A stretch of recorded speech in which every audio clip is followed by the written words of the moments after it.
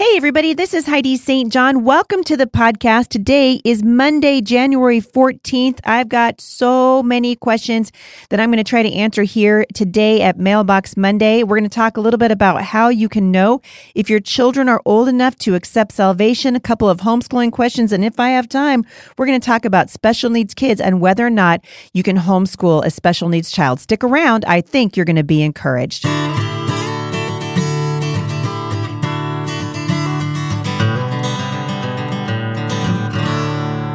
All right, so I've got a lot to get to today. I'm going to try to go as quickly as I can through some of these. A couple things. First of all, thank you for those of you who are leaving reviews for the podcast over at iTunes. Remember, you can rate the podcast and review it there. Also, I wanted to throw out, if you have read Becoming Mom Strong or Prayers to the Battlefield, The Busy Homeschool Mom's Guide to Daylight or to Romance, any of the books I've written, it would encourage us very much if you would take a moment and leave reviews for those books over at Amazon, at Goodreads, at Barnes & Noble, anywhere that books are sold. It really helps people get an idea of what is in the books and whether or not they would be appropriate to purchase for friends. And so we would love to see those reviews continue to come in. So thank you so much for doing that. Also, you guys know that coming up here in just a few days, I'm going to be in Abilene. So come on out. I'll be in Abilene, Texas on the 19th of this month. That's a Saturday. And I am really looking forward to to just being there with you guys and encouraging you in what the Lord is doing. That is the Heidi St. John Conference. That's coming up on the 19th. That's a Saturday in Abilene. And then the following weekend, I will be in Coos Bay, Oregon for my conference, Miracle Worker, the life-changing power of following Jesus. All right, so today is the 14th, and so I thought I would go ahead and read the scripture from today's scripture writing. So if you're along with me on the scripture writing challenge on January 14th, the verses out of Galatians chapter 2, verse 20, I have been crucified with Christ, and I no longer live, but Christ lives in me. The life I now live in the body, I live by faith in the Son of God, who loved me and gave himself for me. I hope that you are writing these verses out with me. We actually had a little bit of a different format this month for January. And so the scripture writing challenge is very small. The verses are small this month. Next month, we'll get back to our regular, a little bit longer passages for you. But it was a good way for you to introduce your children, hopefully, to the cursive part of the scripture writing challenge. It's a great way to just augment their handwriting practice. So if you haven't had a chance to do that, you can find all that at momstronginternational.com. I love this verse out of Galatians because it's going to be a great segue into my very first question today here at Mailbox Monday. My friend Heather writes, "Hi Heidi, I wanted to get your opinion on the salvation of very young children. I accepted Christ when I was 4 years old, was raised in an amazing Christian home, and have truly loved the Lord my entire life. I've been through some really hard times and trials, but have always trusted my Savior. What a blessing to have been discipled like this by my parents. My husband and I are striving to train our kids in Christ as well." Good job, Heather. So my oldest is 4 now, and she has started asking deeper questions. I have always diligently taught her Bible stories, and over the past year started to weave in the deeper purpose to include Christ's death, resurrection, and sin. It's funny, though, when a child is raised in a Christian home, they just accept everything and think, well, of course I would love Jesus. It's just so exciting to see this growth in her, but it leads to my question below. Here it is. All right, Heather, let's have it. Can a child truly accept Christ at an early age with conviction and repentance? The Bible says to have a childlike faith, but I don't recall any New Testament examples of child salvation. I also feel that early salvation is the cause of many, many friends, myself included, questioning their salvation as they got older. I'll be honest, I did a just-in-case prayer when I was 12. All right, so Heather, this is a great question. First of all, I love to hear that you are discipling your daughter, your children in the ways of the Lord. That is your primary responsibility as their mother, is to teach them the ways of the Lord. And I know that, because you mentioned this farther down in your email, that you know that I accepted Christ at a very young age also. And I do believe that the Holy Spirit can work in our children. Children are, yes, they're very impressionable, but also it's the most important time to train them and teach them about the Lord. And so do I think that a child can understand the basics of salvation and ask the Lord to be the Lord of their life at the age of 4? Absolutely, I do. But here's what happens. Here's what you need to continue to do after that. And this is where so many churches are failing in many, many ways, with people who come to know the Lord at crusades or through outreaches that churches do. We get them to a point where they are ready to accept the Lord, but then we don't disciple them. And so part of what I hear in your question is a pretty natural fear, and that's the fear that your child's going to walk away from the Lord and that maybe her salvation wasn't real. So a couple things that you can do. By the way, Heather, I also did the just in case prayer. I'm sure I've done it many times when I was younger. I'm not worried anymore, but there was a point, and that part of that comes with maturity, right? And growing in our knowledge of the Lord and growing in our relationship with Him.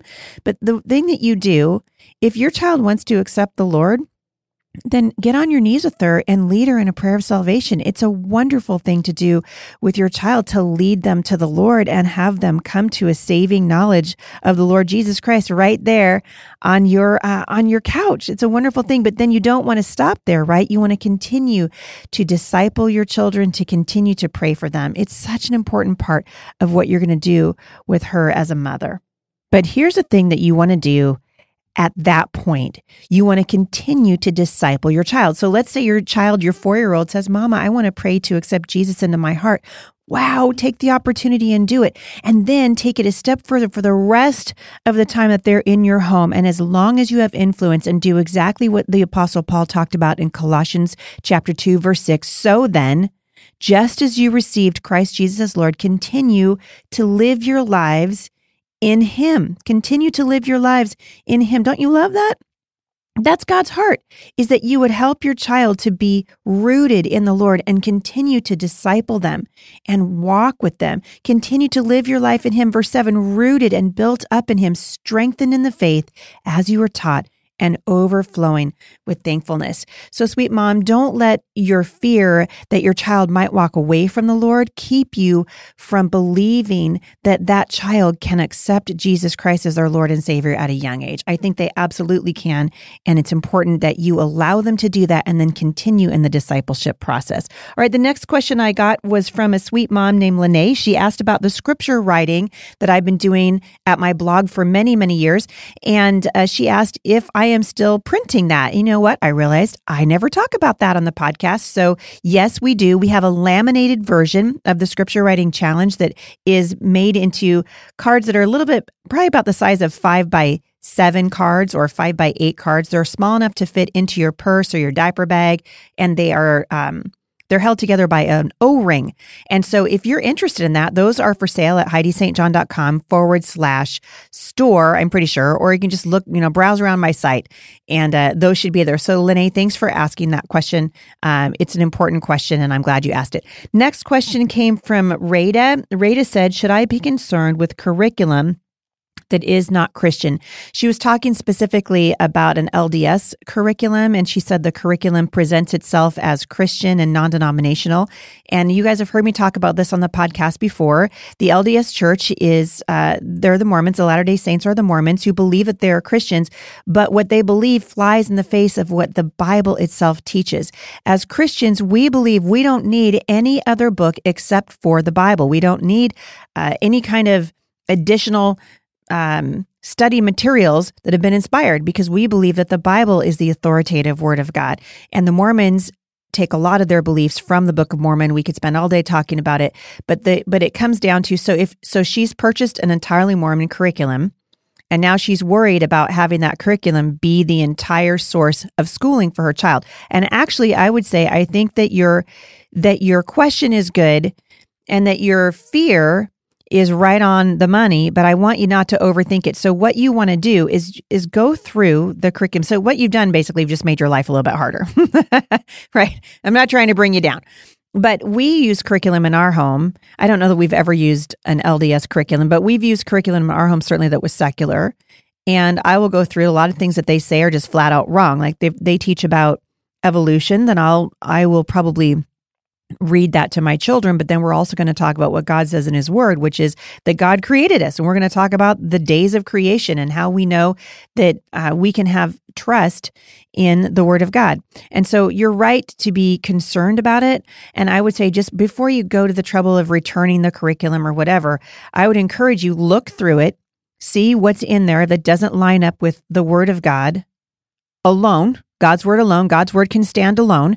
So look and see what doesn't line up, and then you can either take that out, or maybe it's so much that you decide you do need to return the curriculum. But I would say look through it. It sounds to me like you've got good discernment. Discernment is the key. There's lots of things that we use in our homeschool that are not done by entirely Christian publishers. So like my cursive writing program, is it put out by Christian publishers? No, it was put out by, Houghton, Mifflin, however you say it. The first one that we did. Then we found a really awesome Christian curriculum, and we ended up using that because if my kids were going to learn to write, for goodness sake, I want them to write the Word of God, which, by the way, takes me back to the Scripture Writing Challenge, which is why we do that. You guys might notice that we've got a cursive program now that will help your children practice their cursive. It's not going to teach them the right way to form the letters, so you still need to do that, but it's a great way to practice. Once they're used to the cursive, it's a great way to practice it, and it's free for the month of January, and then after that, it's going to be part of the premium Bible study at Mom Strong International, so be sure to check that out. So, Rada, I hope that answered your question.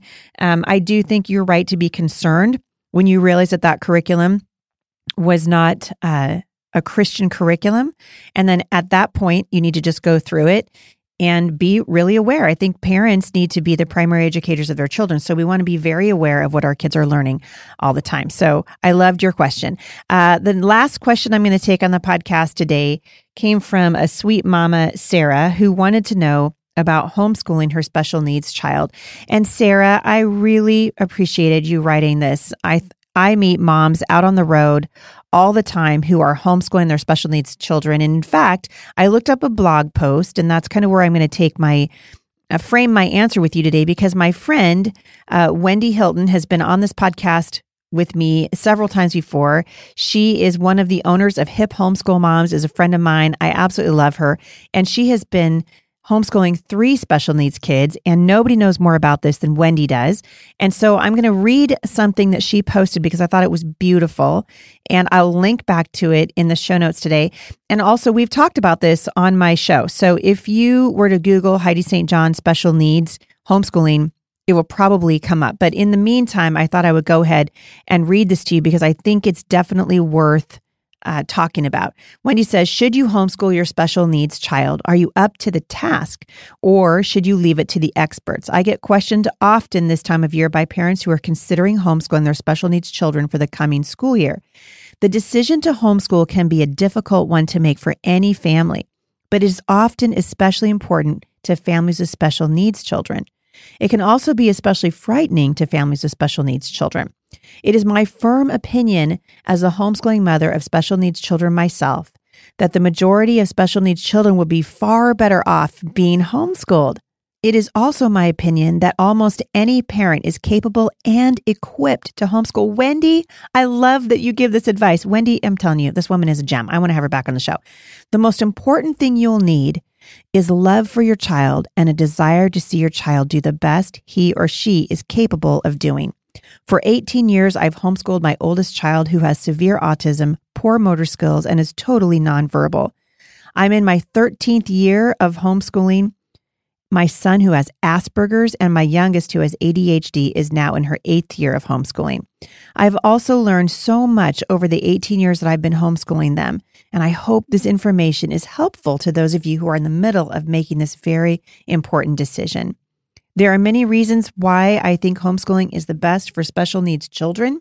All right, so Wendy went on to list some reasons why she thinks homeschooling is best for special needs kids, and I'll just read them to you, and I'm not going to read her definitions or her examples underneath why she thinks that this is important, but I am going to go ahead and just spell it out for you. So the first one, she says, is most special needs kids need extra time to learn. So she says that whether your child has autism or Asperger's, which is more often, I think, being called autism spectrum disorder now, whether they have Down syndrome or ADHD or another diagnosis, he probably needs more time than other children to process and learn new information. In classrooms now, the teachers and students are expected to stay on a very strict schedule and get a certain amount of work done each day, etc. This can be difficult for any child, and our special needs children often cannot just keep up. Number 2, our children need to learn in a low pressure environment so they can enjoy learning and feel successful. I think this is fantastic advice, and I've watched this play out absolutely in Wendy's life as she's talked about this over the years. She says, besides just needing more time to learn, our special needs kids need to learn in an environment that is as free as possible from stress and pressure. If our children are pressured to learn concepts or information that they aren't developmentally or cognitively ready to learn, they will not be successful and they won't be happy. My youngest child wasn't ready to begin learning math concepts until about 3rd grade. She was very strong in reading and related subjects, but she just didn't get math until about 3rd grade. Because I homeschool, I was able to wait until she was ready to dig in, and we're both very grateful for that.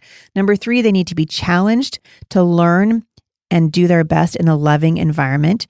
She says there's a difference between challenging a child to do her best and frustrating her by requiring things of her that she isn't capable of learning or doing yet. And boy, that can I just say, that goes beyond homeschooling a special needs child. I think that's true of every child. And parents, sometimes we just need to mellow out a little bit. Number 4, our children need more freedom to take breaks and de-stress. Number 5, they often learn better when they're allowed to move around and be active. But I think that's very true of many children, not just special needs kids. 6, special needs children often live down to the expectations placed on them by teachers who don't know what they're capable of learning and doing. 7, methods of teaching and learning can be tailored to fit the needs of your special needs child. 8, special needs children usually learn better with fewer distractions.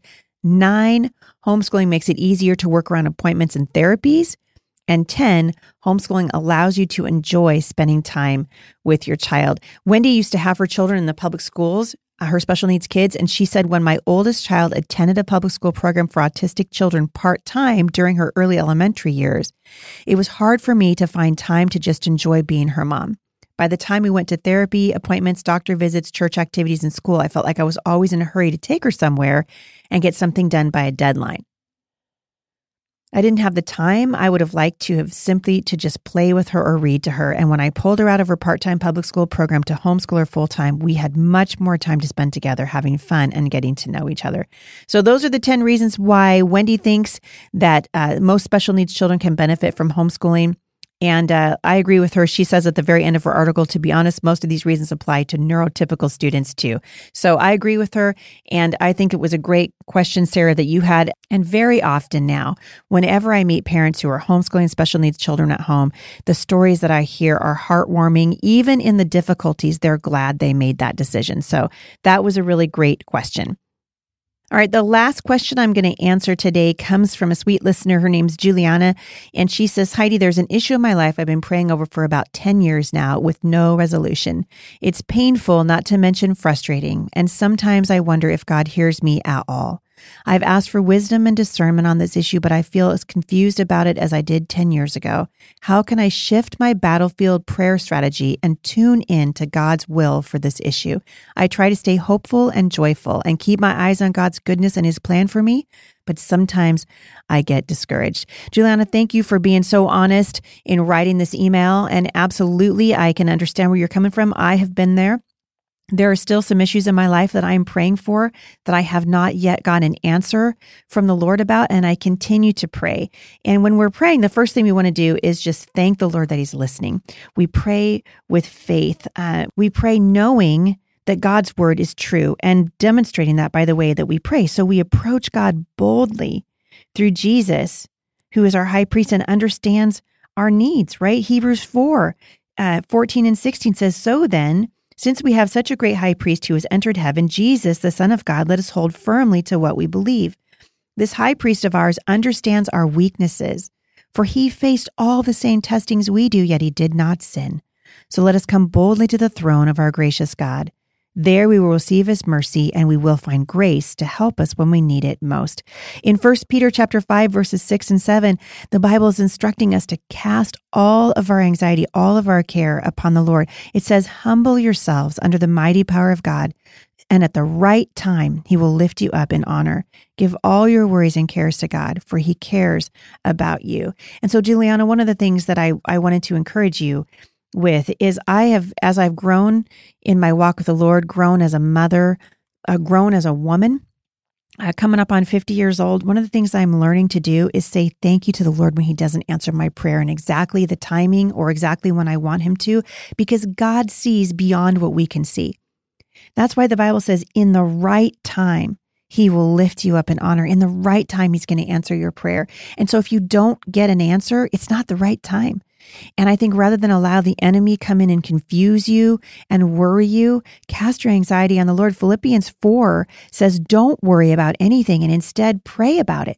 So often you'll hear me say on the podcast, it's important that we learn to turn our panic into prayer, turn our worry into worship. We crank up the worship music. I think sometimes it's easy for us to get self-absorbed and start to be a little bit myopic in what we allow ourselves to see. And if we want God's will for the issues that we're facing, then we need to be willing to accept God's timing as well. So don't worry. That's what the Apostle Paul says in Philippians. Don't worry about anything. Instead, pray about everything. Tell God what you need and thank him for what he has done. And then you will experience God's peace, which exceeds anything we can understand.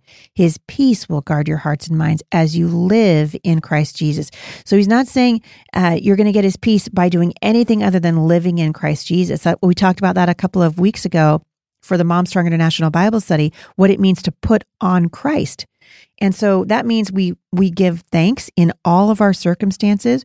We pray with faith. We pray knowing that God is listening. We pray believing that the prayer of a righteous person is powerful. That's James 5:16. Confess your sins to one another and pray for each other so that you can be healed. The prayer of a righteous man is powerful and effective. I want to encourage you also to do what Elijah did. He prayed for great things. One of the stories that I love to tell is the story of the Homeschool Resource Center here in Vancouver, Washington. It's an amazing thing. Jay and I dared to pray for an incredible thing that we could not do on our own, and God answered in the most amazing way. In James chapter 5, we're reminded of Elijah, right? Verses 17 and 18, it says, Elijah was a human being, even as we are. He prayed earnestly that it would not rain, and it did not rain on the land for 3.5 years. Again, he prayed, and the heavens gave rain, and the earth produced its crops. That is just one example of the many examples that we read about in Scripture of our amazing God who answers prayer. His presence is available to you. In Nehemiah chapter 4, verse 9, it says, we prayed to God, and because of them, we set up our guard against them day and night. So we pray and we work using what God gives us. So keep walking the way that you're walking and don't allow yourself to wallow and get discouraged, because the Lord wants you to use what he's put in front of you right now to move forward. When your prayers are answered, be sure to thank him. Be sure to call on the Lord and just say, thank you, Father, that you're listening to me. When your prayers don't get answered, thank him. Thank you, Father, that you're listening to me. In Acts 12, verse 5, it says, Peter was therefore kept in prison, but constant prayer was offered to God for him by the church. We want to be praying for each other, regardless of our situation, regardless of our circumstances. Acts 12:12. So when he had considered this, he realized that the angel had rescued him from prison. He came to the house of Mary, the mother of John, whose surname was Mark, where they were gathered together praying. There is power in prayer. When I think about what's happening in the culture right now, when I think about what's going on in government, I get really discouraged. There's power in prayer. There's power in prayer. Keep going back to it. All right. I want to thank you guys for listening. I'm out of time for today, but just know that I have been reading your comments. I love that you're leaving reviews for this podcast over at iTunes. I love that you guys are rating the podcast. Thank you for sharing it on social media. Don't forget to get your tickets for the Heidi St. John Conference coming up in just a few days in Abilene, Texas, and then following that in Coos Bay, Oregon. All right, you guys, thanks for listening, and I'll see you back here on Wednesday. For more encouragement, visit me online at thebusymom.com.